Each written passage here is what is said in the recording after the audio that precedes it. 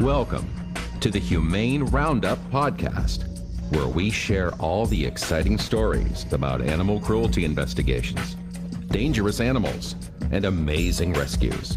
Find out what goes on inside of animal shelters and all the current trends in the animal welfare industry. Now, here is your host, Daniel Ettinger.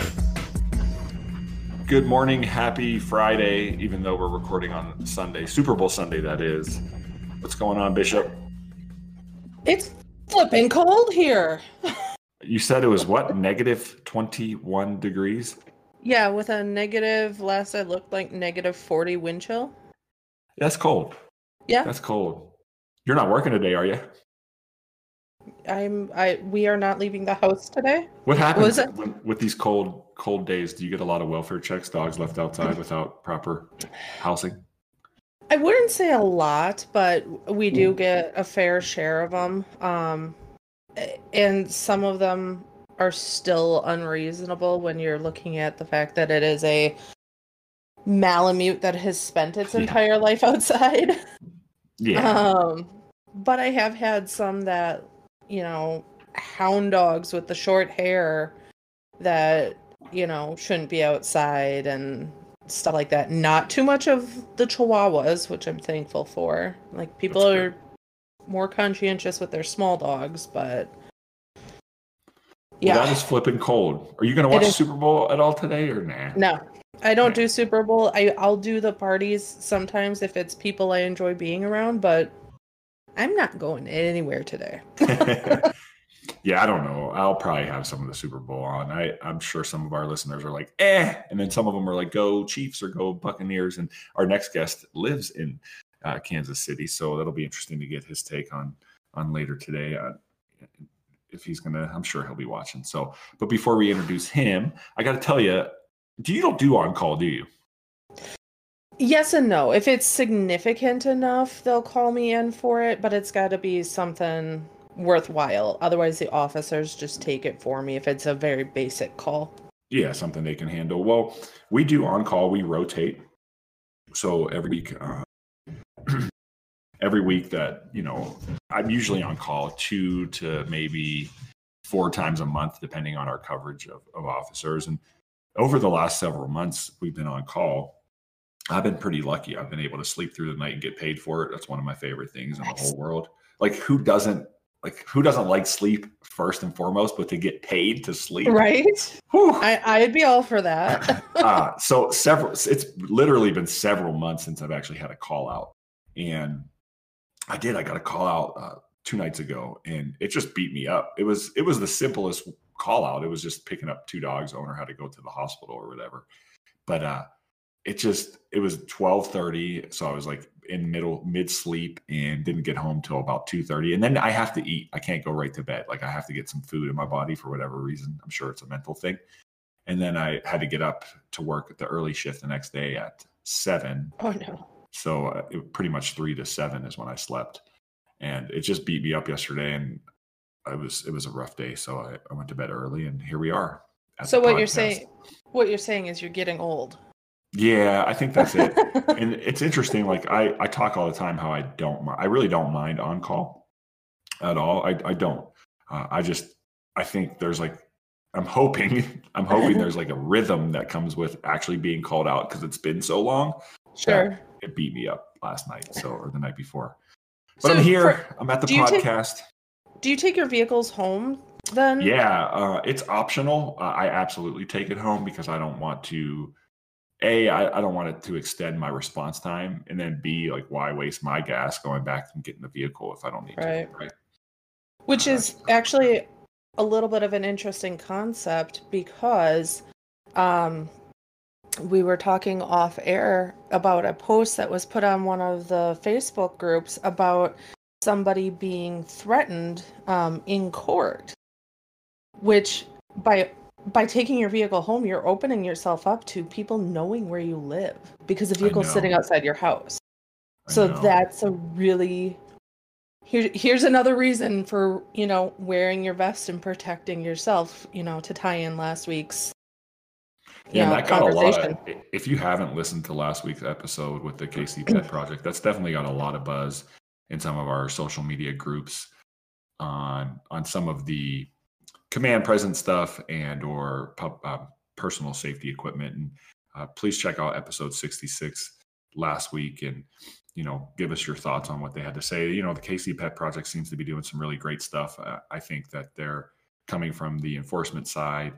There's some things that, I'd like to have them back on, and maybe we can discuss more of their thoughts as they get further into it. They've only been doing it for about a month. And, I'm not here to criticize their work. I think they're doing some valuable work, but I also think there's some questionable things that were said that from a safety standpoint, I would want as an individual. And I don't think they ruled it out. I think it was more so they'd like to hear feedback from their officers. If that's something that they would need, it sounds like they would consider it. That's what I gathered from last week. And maybe to the people that are, starting it up and revamping the program, just really don't know what to expect within their communities and things like that yet. It's very fair. Yeah. And so maybe once they've been up and running, they'll realize like, oh, that was kind of a dangerous situation. Like for me, it took, I don't know, 3 or 4 years and a direct situation that I was involved in to get a baton. Wow. But I had a dog trying to bite me. Had I not been wearing my vest, I would have been bitten in the stomach by this dog. I had to deploy a baton yesterday. I didn't use it. And sometimes just having it and deploying enough. So I knock on a door and a kid that's probably 6-7 years old just opens the door and this dog just flashes out at me. And and my reaction is like, I always give myself enough space. So I'm never right next to the door. I was probably a good 10 feet away, but the dog came within 2 feet. And, as it got close, I deployed the baton and just extended my arm, and my body language along with the baton was enough to keep the dog at bay. And then the older sister came out and took the dog inside. So it's, it's necessary. We're going to table this discussion for another episode because I feel we could talk about this and then our guest would be like, wait, what am I here for? So before we bring him on, I just want to remind everyone to check out our Facebook page. That is Humane Roundup. And we also have a private Humane Roundup group that you can join as well. And remember to check out our website, humaneroundup.com. Don't forget to follow H.O. Bishop, that is Humane Officer Bishop, on Facebook, and the Animal Protection Officer Daniel on Facebook and Instagram. So, and I changed my Instagram to H.O. Bishop too. Ho, ho, ho. Oh, wait, wrong part of the season. It's not Christmas anymore. So no, it's the PD Ho, remember? PD Ho. Check out a few episodes prior where we name all the names to get that reference. So thanks for joining us for episode 67. Let's introduce our next guest, who is Brent Tollner. He is the Senior Director of the National Programs with the Best Friends Animal Society. Brent, thank you so much for joining us. Thanks for having me on. Hey, hello. Yeah. So how cold is it in Kansas City right now? It is a balmy 7, which Wow. I felt was cold until I talked to Ashley earlier, and now I feel like it's shorts and t-shirts weather. When it was about 7 degrees up here, I was like, oh, it's really not too bad today. So though the episode won't air till Friday after the Super Bowl, we're recording the morning of. Are you doing any Super Bowl parties? It is a stay-at-home party of just my wife and I watching the game. That makes sense. So we're going to play it safe, but we're definitely going to be tuned in. I'm sure a lot of people are doing that, especially with the COVID restrictions. And maybe it's kind of virtual this year where you're texting and doing some FaceTimes and stuff with people. So there's definitely a nice buzz around the city, though, when you're out and about. So that's good. Maybe it can help warm your city up a little bit today. All right. So let's hear a little bit about what you do with Best Friends Animal Society and kind of what, just a general overview of the organization. Yeah. So, Best Friends Animal Society, it's a 40-year-old organization, but about 4 years ago, the organization made the decision to really focus on a goal of trying to get the entire country to no kill. by 2025. And we can get into some of that if you want to, but we've defined that as a 90% benchmark as a recognition of no-kill, knowing that really it's more about the philosophy of saving every healthy and treatable animal that comes into our shelters. But we use that 90% as a benchmark just for measurement. And so we made the goal of doing that and helping other shelters get to no-kill by 2025 and getting to that 95% or 90% threshold by 2025. And so my team and a couple of adjacent teams are really the ones that are out there working with shelters and helping them implement some of the programming that will help them save more animals' lives. So improving their adoption programs, helping them with transfers if that's relevant, helping them with kind of the manage intake procedures so that animals that don't need to come into the shelter don't end up there. Working with field officers on some of the return to owner in the field, which I know is something you talk a lot about here, and that kind of service performance out there for ACOs. So it's just really a comprehensive help shelters and the people who work there to save more animals' lives so that they're not dying in the shelter unnecessarily. Can you speak to how many shelters you currently work with, and what capacity is that? Is it typically someone comes out to visit? Is it more just administratively through emails and phone calls? What does that look like? So yeah, it's really a diverse group of things that we offer. So we probably have, I would say, about 130 shelters right now that we're actively working with, and that ranges from, so we probably work with more than that because we also have a huge resource library of just things that people can read.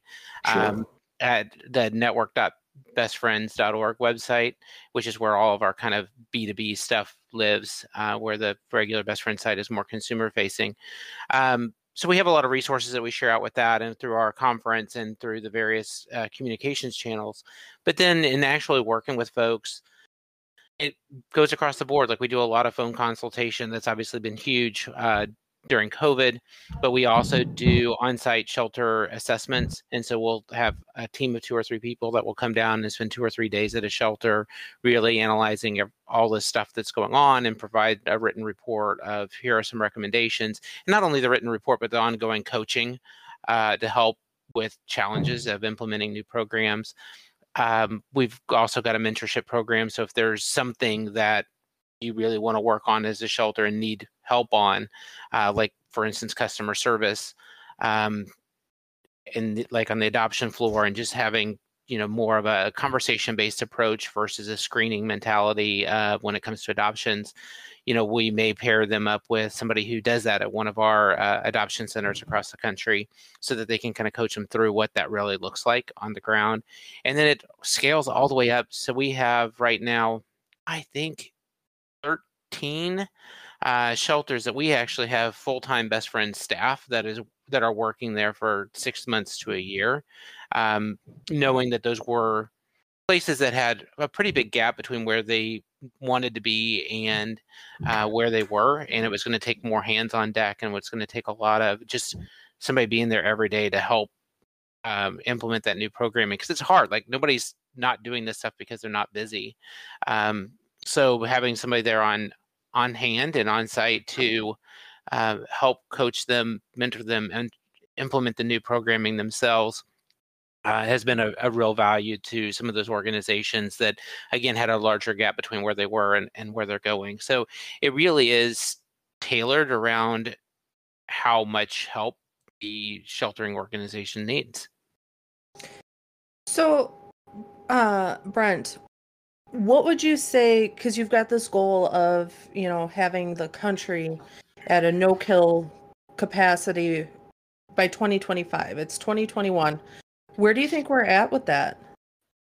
So we're still pulling together the 2020 data, which will be a lot different. But 2019, we had a gap of 625,000 animals that we felt, that 625,000 animals was the difference between where we were and every shelter in the country having a 90% save rate.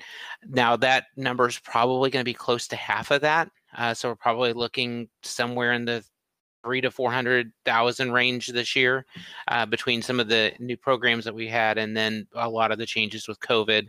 A lot of shelters just weren't taking in the volume of animals that they had, and so it'll be really interesting, looking long term how that plays out. But confident saying in 2019 the gap was 625,000. Nice.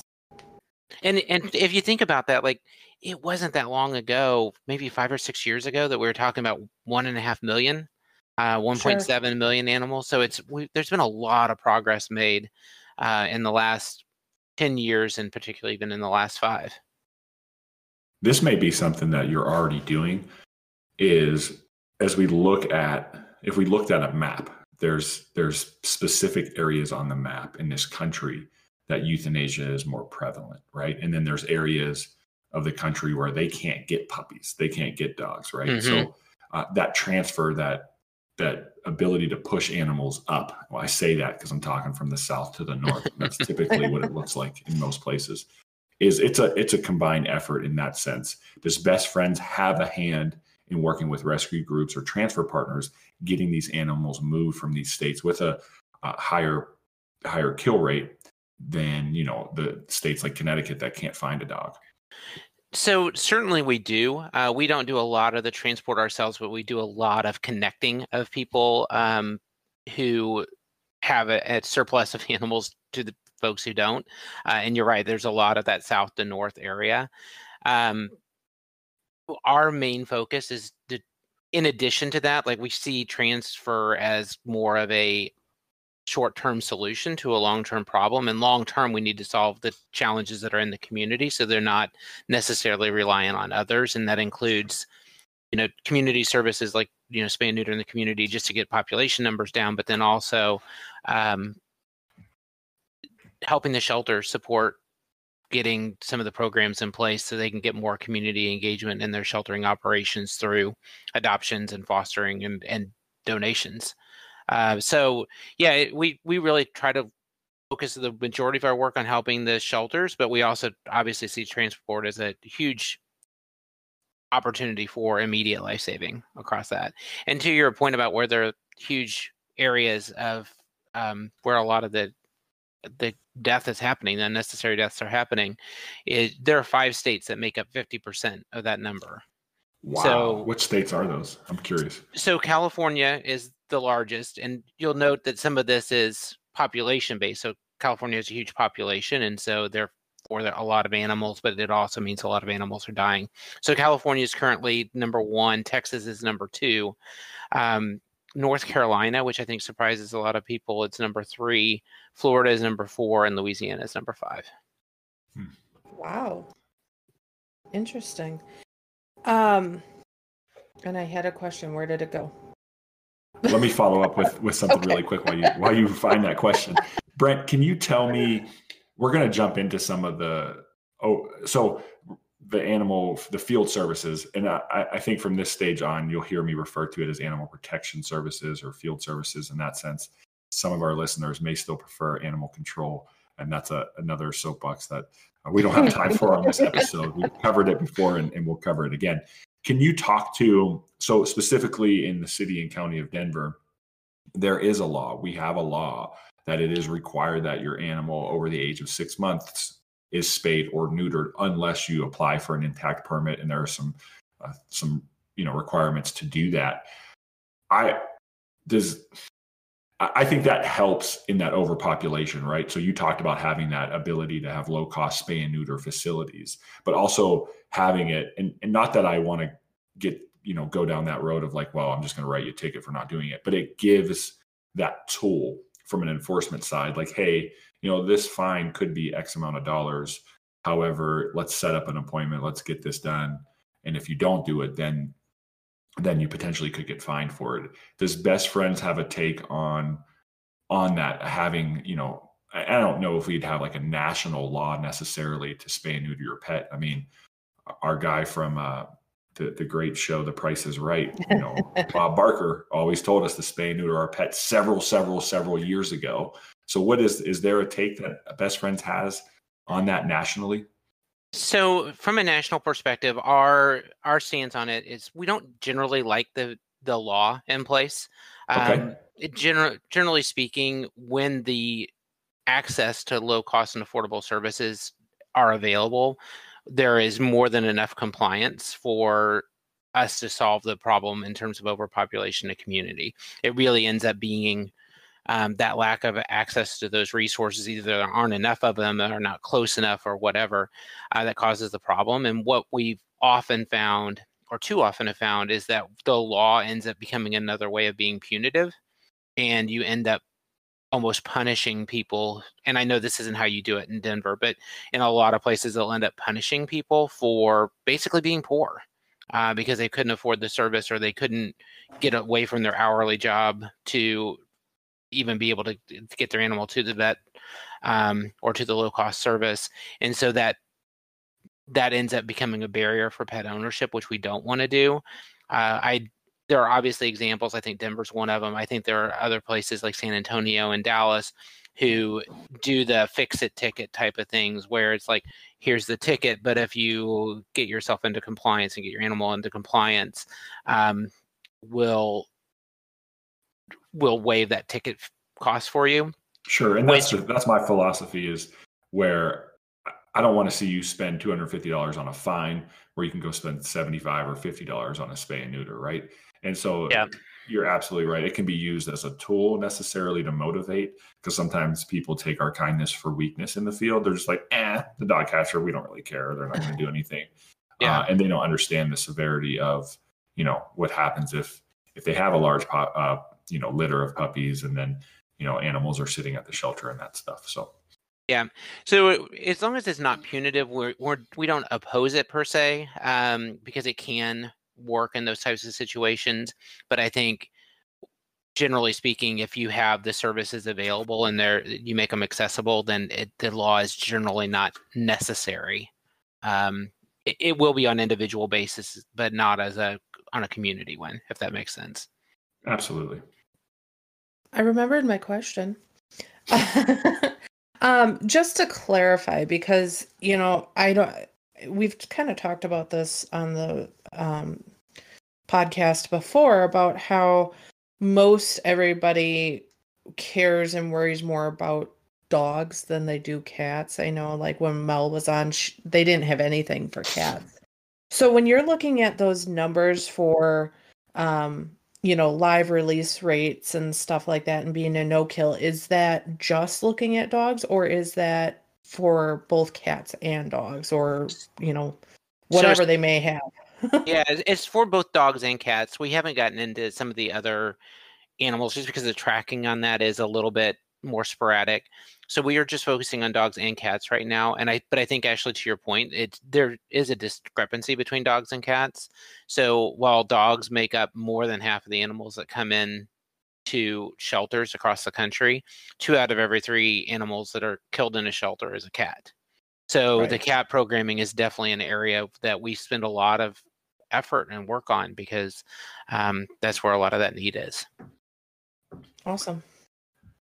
Now, that goal of 90% live release rate in 2025, is that something? So you and I talked offline a few weeks ago, where I believe the county of Pueblo in Colorado created it like in their legislation, that the live release rate. Is this a goal that Best Friends is shooting for, just as a standard, operating procedure, not something that is going to blanket the United States as like a legislation in that sense? It's generally something that we don't support the legislation on. I think it kind of going back to the previous thing of, anytime there's legislation, there are unintended consequences of it. Absolutely. Even if it is well-meaning and well-intended and generally even good. So we really want to attack it from a programming and programmatic perspective versus a legislative one. Just because if you tell a shelter that they can't euthanize animals or can't put animals down due to space, but they don't have the programming in place to actually save them, then there becomes a gap there, right? That And has the to be solved. warehousing starts. Yeah. Exactly. And so what you don't want to do is create that type of situation. And so we would rather focus on the programming and get that up to speed versus the legislative part. Before we jump into some of the field services stuff, and we've had Scott Giacoppo on the show before, we've talked about it a little bit last year. You and I talked again offline about how similar Best Friends practices are in this whole wave of socially conscious sheltering is. It's very similar. If you took the names away and just looked at the practices, the general practices, it seems like it's almost identical. And I don't know from your perspective if your teams have looked at that, if there's a way to, if you've communicated with the folks with socially conscious sheltering. We don't, in my personal opinion, we don't need two things that do the same thing. We just need a unified thing, right? If we're both shooting for the same goal, let's just shoot for the same goal. So we obviously have talked to them. I would say that is an area that probably we don't have the best relationship necessarily with them. But if you look at what they're doing from a socially conscious, there's nothing that you would potentially even oppose for what they're putting out there in terms of the types of programs and wanting to do right by each individual animal and for the animals in the community. The difference that we have on our side is that we are right now, socially conscious doesn't have any measurables. So there's no measurement benchmarks where we feel like that 90% is at least a measurable benchmark. So somebody can't just say, hey, I'm socially conscious or I'm no kill, but really not implement the programs around it, right? You have to have some way of measuring it. Otherwise, it becomes meaningless. And so we think that that's a really important benchmark for measuring the getting animals into homes. And I realize it's not, that percentage may vary from community to community a little bit, but it's kind of stood the test of time. And you can see it across the country for the number of shelters and number of communities that have reached that threshold. And so I think that lack of measurement is a pretty significant, while it is programmatically very similar, I think that's a pretty substantial difference. And, I don't think it's an either or. I think you can be no kill and socially conscious, and I think they work very well hand in hand. I would just love to see them have some measurements involved. I would imagine over time that'll probably come into play. It is fairly new. It's just the last few years that it's kind of come out. And again, I think it was done in a way as maybe an answer to what was going on in Pueblo at that time, because the buzz in Colorado was this no kill movement, and then to see the way that those animals are treated and what was going on down there definitely put a bad name onto no kill at that point. And, a lot of people in our industry from the field services standpoint, if you hear no kill, you hear this advocate, right? You hear this like tree hugger, bunny hugger that just wants to save everything.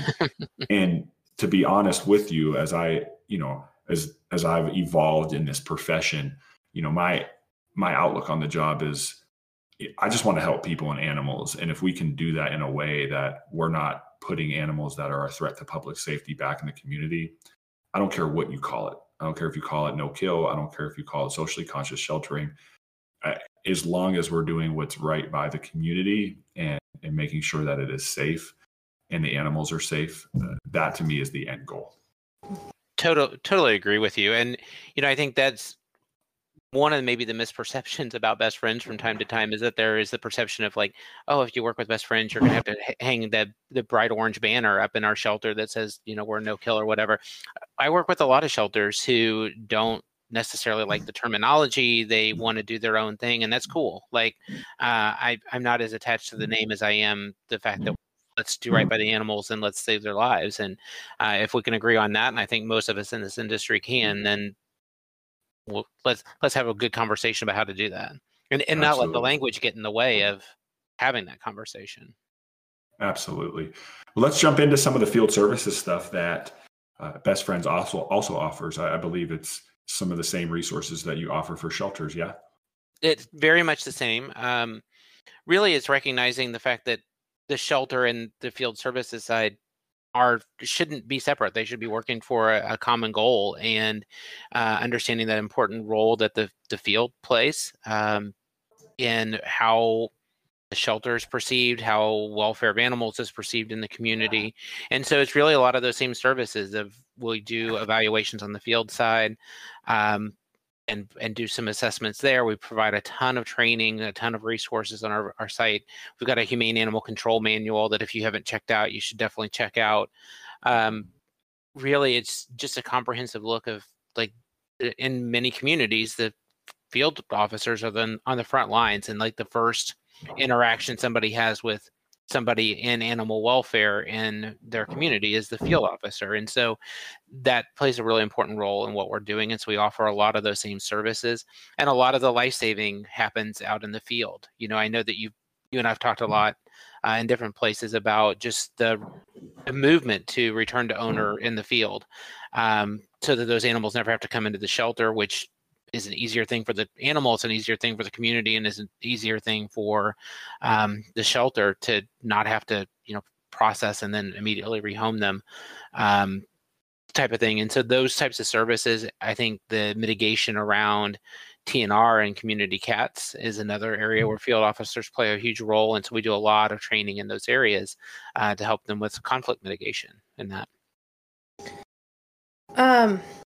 Brent, so talking about, kind of going back to what you and Dan were just talking about, with merging multiple organizations, you guys, and sheltering, whatever whatever the other one was. Sorry. Socially conscious sheltering. There we go. Thank you. My brain is not functioning yet. There are multiple apps out there for us out in the field. I know that there's at least one that a microchip company is working with right now, where you can check for the microchip. You put the microchip number in, and then it checks their data system. It checks AHA's data system. If there's a photo, it gives you that, and it gives you the contact information. But there's multiple different apps. Is there ever maybe a chance that to help us return to the owner in the field, that you guys could work with all these different companies to create one app? Again, having multiple That'd different be ones. so nice. Oh my God, could you imagine? Like, yeah, we'd be able to do so much more. Yeah, it's amazing how fragmented things have gotten, particularly on that side of things. I do know that there are talks that are happening to try to make that happen, but it's all time, resources, money, and then the competitiveness of ownership of it that you have to work through. So it's coming, but I can't tell you when or how, or by That's who. good news. That's because good news. I'm sure all of that's going to have to still be worked out. It's the worst when you get a microchip, you call a company and they're like, yeah, we're not the one that has the information. You have to call this company. It would be nice for them from the back end to just be able to go onto the app, put the chip number in, and we get like the backdoor access. So it gives you everything you need and bypasses talking to anybody on the phone. Like, no disrespect to the call takers, but I don't need to wait on hold. I don't need that. Just right. It's just unnecessary at this point. It is. Yeah. One of the apps that I got to test out for a couple of days, every time you pick up an animal, you can take a picture of it, and it automatically goes into the database. So if you ever pick up that animal again, it'll keep a record that, you've already seen this animal. To go a little further, and I'm sure pet owners may or may not like this, but I want veterinary and medical records attached to the microchip number. So yes, it's one central place. Let me get off my soapbox because I'm going to get too far ahead of myself. Brett, you listened to last week's show, and I know you're very familiar with the KC Pet Project. It is something that is probably close to you in a lot of ways. And we had a great conversation with them last week. We did discuss some of their field operations stuff as well, and command presence. What does that look like from Best Friends? What is their advice on command presence and their safety? It's something that you may or may not love this, but we're fairly agnostic on. We like I've seen it work where people are out in their polo shirts and their tactical pants, and that works in some communities. Being in the full tactical equipment with the badges and the vests works in other communities. And, I think having seen it work regardless of what they're wearing, we at Best Friends are way more concerned about what those interactions look like and how that relationship and service is being managed versus what people are wearing, because I think that can just be, I don't think that that's the most important part of all of it. And so we tend to be agnostic, let the community decide for itself and the leadership decide for themselves how they want to handle that. We just want to be sure that that relationship and how the officers approach each interaction is what we want to focus on. I completely agree with that statement as far as how you interact with people. I do believe that on some levels we need to be identifiable through, and I'm not saying we need to be in our Class A uniforms, even though we don't have Class A uniforms where I work. Bishop, do you have Class A's? No. Okay. So, but what I'm fine with us being in a polo, but we still do have the badge. We wear a bulletproof vest underneath our clothing. It's not an outer vest. What is your take on those? Again, I think what may be necessary in one community may or may not be necessary in another one. And so for us, again, organizationally, we've just been fairly agnostic on it, of letting the leaders in the community and the field officers themselves make the decision of what they feel best and most comfortable with, as opposed to us being prescriptive on it. Do you think, so I guess with the field services, do you feel that, like, community wise, like we live in the United States where guns are everywhere, you can't even buy ammunition right now. Would you feel that, like, community wise, regardless of the community, it's still probably in the best interest of a department to have their officers wear vests? Would you say that, like, police officers shouldn't wear bulletproof vests? I'm probably not the right person to be talking about police officers, but obviously from a protective standpoint, they're important to be able to provide protection, especially for police officers who are out in the field. I understand that they're, the animal control field officers end up in a lot of those similar types of situations. And I think if you're going to find yourself in a lot of those types of situations, it could be advisable. But I don't know that it has to be every officer in every community type of thing. So again, I certainly don't oppose it, but it's not something that we spend a lot of our resources promoting either. Okay. So in some of the national organizations like NACA and Code 3 offer grants, right? So there's grant money to protect their officers for that, because as you know, we deal, like you said, we deal with statistically, we deal with more calls per day than police officers, and then we also deal with clearly the same individuals at times, and there are plenty of links that show that. And so from a national standpoint, it looks like the focus is on just making sure officers feel safe when they're in the community. And so having that bulletproof vest to protect them is one way to feel safe, right? Yes. Yes. Bishop, you work for a police department. Mm-hmm. Was there ever a time where that wasn't an option for you? Is it mandatory to wear? Is it part of your, policies and procedures? How does that work? It's not mandatory for me to wear, but immediately after hiring, I was issued one. Now, I actually recently had a conversation with my supervisor because the one I was issued was never actually fitted for me. It was always hand-me-down. Sure. And the one I'm currently in is coming up on 5 years.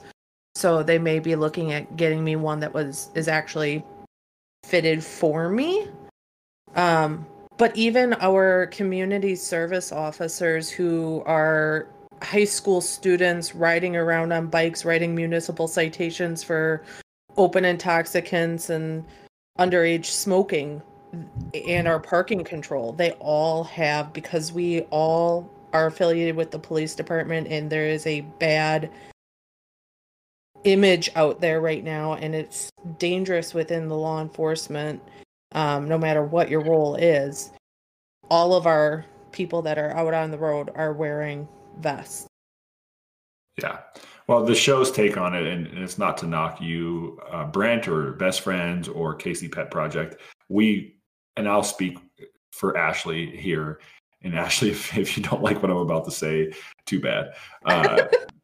We stand behind officers needing to have that protective equipment, whether it's bulletproof vests, whether it's and I don't say that from a standpoint of like we need this. And Brent, you know from our conversation, I take a really relaxed approach to how I enforce in the field. I certainly value and appreciate the ability to speak with people in a way that's respectful and come up with resolutions. My concern is, as we grow into whatever world this is going to look like post COVID, is people are going to be just at a higher, what's that word? A higher boiling point, or I guess a lower boiling point would be more accurate, where just seeing somebody, even in a polo, or seeing the vehicle coming to their door, are going to be defensive because their animal is all they may have, right? That is a family member. Yep. And so there may not even be questions asked. It might just be gunfire right from the get-go. And so having that, just that thin layer of protective equipment that goes under your uniform, I think is extremely important. So I didn't, and not to, I just want to mention that, like, you know, you and I talked long before this was even a topic. So I just want to make it clear that you're not, you know, we're not here today to really discuss it. I just wanted to make sure we got your take and Best Friend's take on it.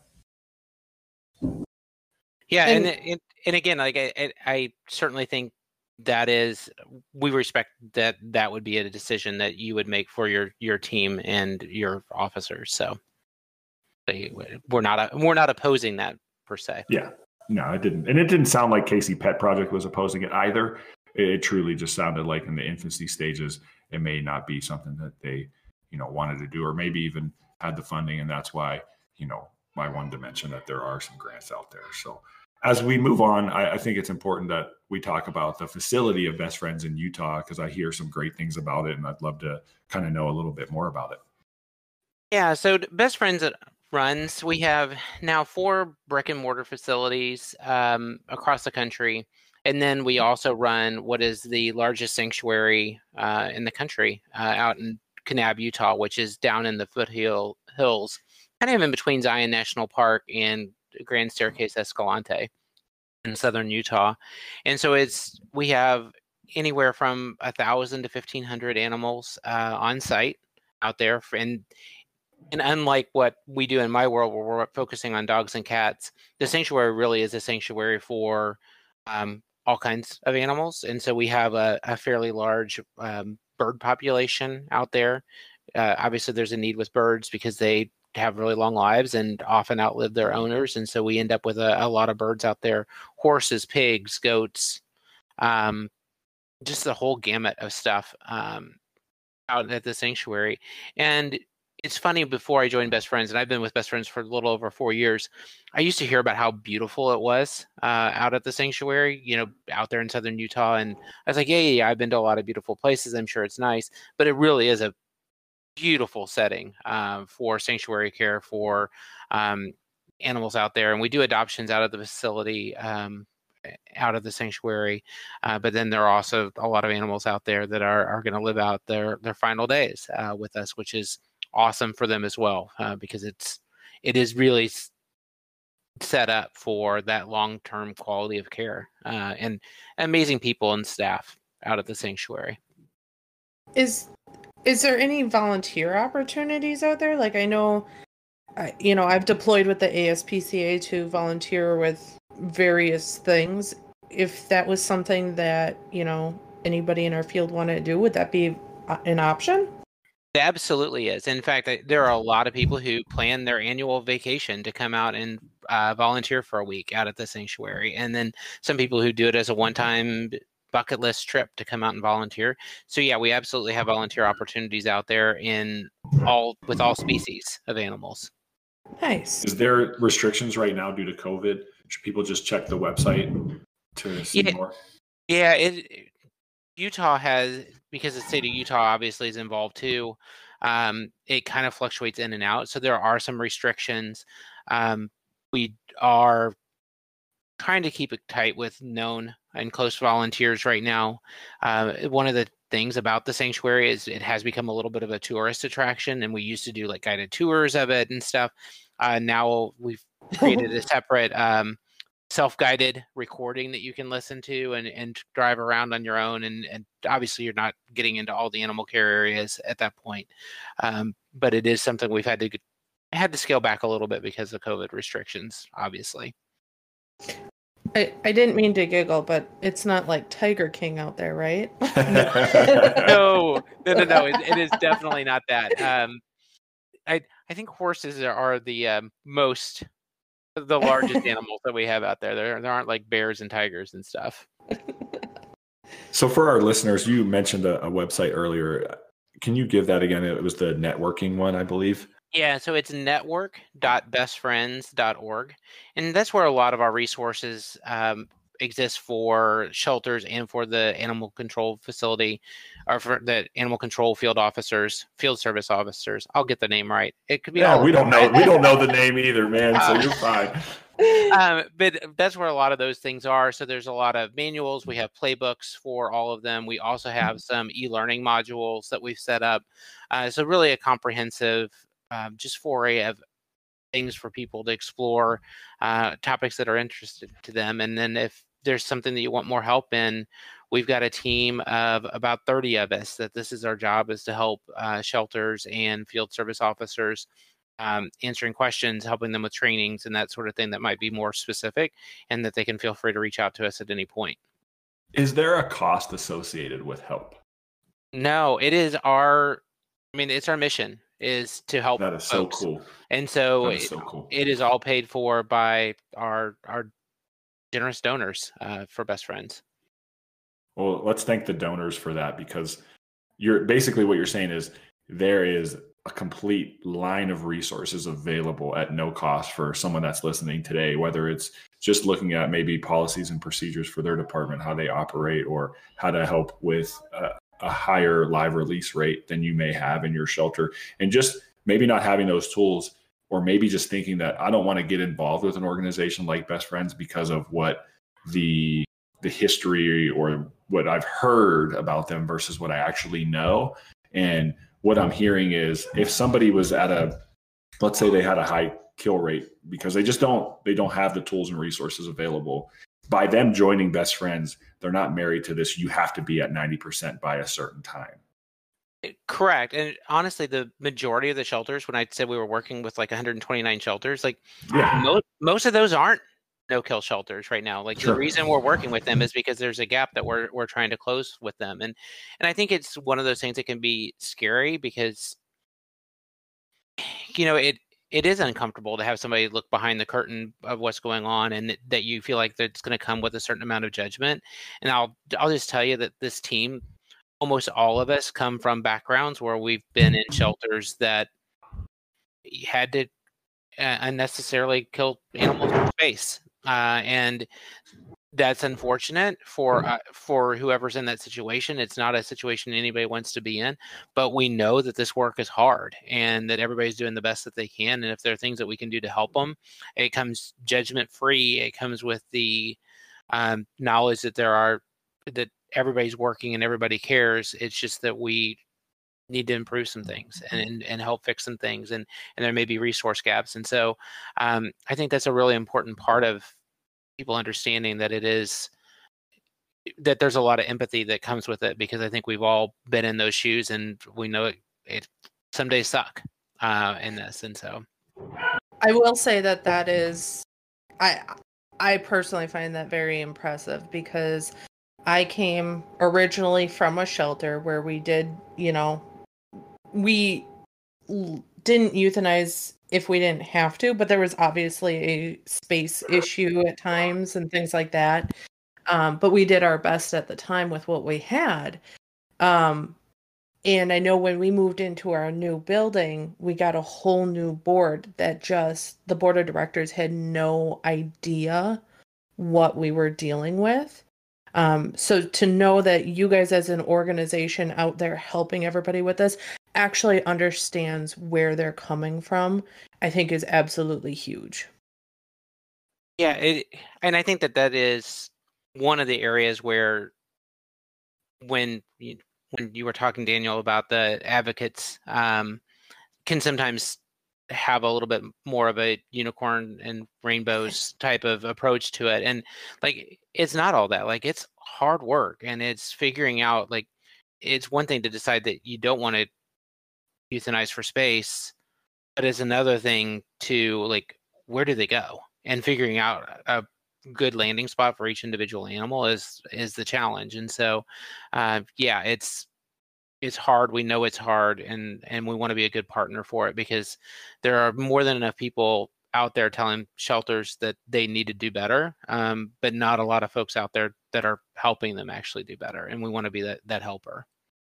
Fantastic. We love that. And honestly, I can't express our gratitude enough for you taking the time out today to come onto the program, but also just educating us and our listeners so we have a better understanding that Best Friends is here to help. And we need to be able to put our bias aside and look at it from a standpoint as, how do we help the animals and the people in our community and move past this? Well, Best Friends is just this no-kill advocate that all they want to do is, save every animal and put these dangerous animals out in the community. Through my research and our conversation today, that's not the case. The case is you actually are here to provide a safe community for the people and the animals. And if we can hit that 90% benchmark, that's a great, I guess, a great caveat to have for it. But in the beginning, or in the meantime, let's just work on, standardizing our practices to make sure that we're, meeting that community expectation of a safe place for our animals to live and a safe place for our people to live. Exactly. And I appreciate you allowing me to come on and talk about it a little bit, because it does pain me that there are misperceptions out there, but saving animals' lives and public safety and supporting the community out with service-oriented field services, they're all interrelated, and they don't have to be mutually exclusive. And I think we can all work together to kind of drive them all forward at the same time. Well, after today, I think it's safe to say that we're the three best friends that anyone could have. The three best friends. All right, careful that we don't want to have to pay for that, Dan. Brent, first and foremost, man, I just want to again thank you personally. I'm glad that we were able to connect prior to this podcast. I'm glad to have you as a contact in my phone and continue to hopefully create a friendship out of this, and hopefully we can even have you back on someday. Would love that, and thank you, and likewise. It's been great to get to know both of you. Yeah, I'm glad to know that you guys are out there and to give more support to shelters. I know I've got some up here that probably could use some assistance. So knowing that I can give them some direction, not specifically my shelter. My shelter actually just hit their 90% last year. So awesome! Congrats! That's awesome. They've been working hard at that. That's great. But yeah, definitely, I plan on passing on your information, and I was very happy to have you on today. Thank you very much. Awesome, Brent. Enjoy your weekend, or what's left of it, and hopefully your Chiefs come out victorious. We'd like to see that player that was mentioned last week again sponsor some adoptions for the KC shelter. So that's pretty cool. That'd be awesome too. Thanks again for your time, and we look forward to speaking with you soon. Thank you both. Thanks. All right, Bishop, that's episode 67 in the books. That was really good. That was one of my favorite episodes, I think, to this point.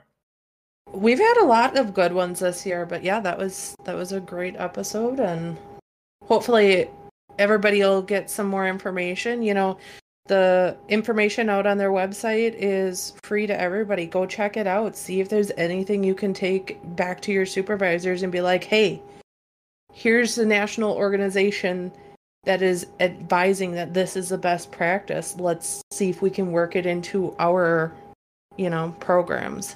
And one of my biggest things is just clarifying misconceptions in our profession, period. Whether that's us as the dog catcher or today, Best Friends as this, as we talked amongst groups, when I started in this profession, Best Friends was that, who are those people? Or, that just negative perception. And the more that I've learned about them and the more that I've worked with them, I'm grateful for everything that they provide. And I hope today that can change some of our listeners' perceptions as well. Absolutely. So don't forget to check out our website again, humaneroundup.com. Check out that anonymous email link. If you have a question you want to send to us, feel free to do that. Feel free to reach out to us on social media as well, as we're here, Humane Officer Bishop, or HO Bishop, and Animal Protection Officer Daniel. I'm sure you can find Best Friends on social media as well. So check out their website too. You got anything else for him today, Bishop? I don't think so. Well, you know what? We had that article that we had last week about the humane officer that got bit by a rabid animal. There wasn't much in there, though. So I'd like to say, if that was you, I would love to hear. Yeah, I would love to hear more about it. What kind of animal it was and how that happened. Are you pre-vaccinated? Yeah, matter of fact, I have to check my titer, but I am vaccinated against rabies. So. Oh shit, that's right. I gotta check my titer too soon. All right. Well, thanks for listening to episode 67. And as always on the Humane Roundup podcast, we'll leave you with keep it humane. Better. Thank you for listening to the Humane Roundup podcast. Please take a moment to rate and review the show wherever you listen to podcasts. Want to get in touch with us? Visit humaneroundup.com. Email us at humaneroundup@gmail.com. Text us or leave us a voicemail at 916-241-3464. Or follow us on Facebook, Instagram, and Twitter at Humane Roundup.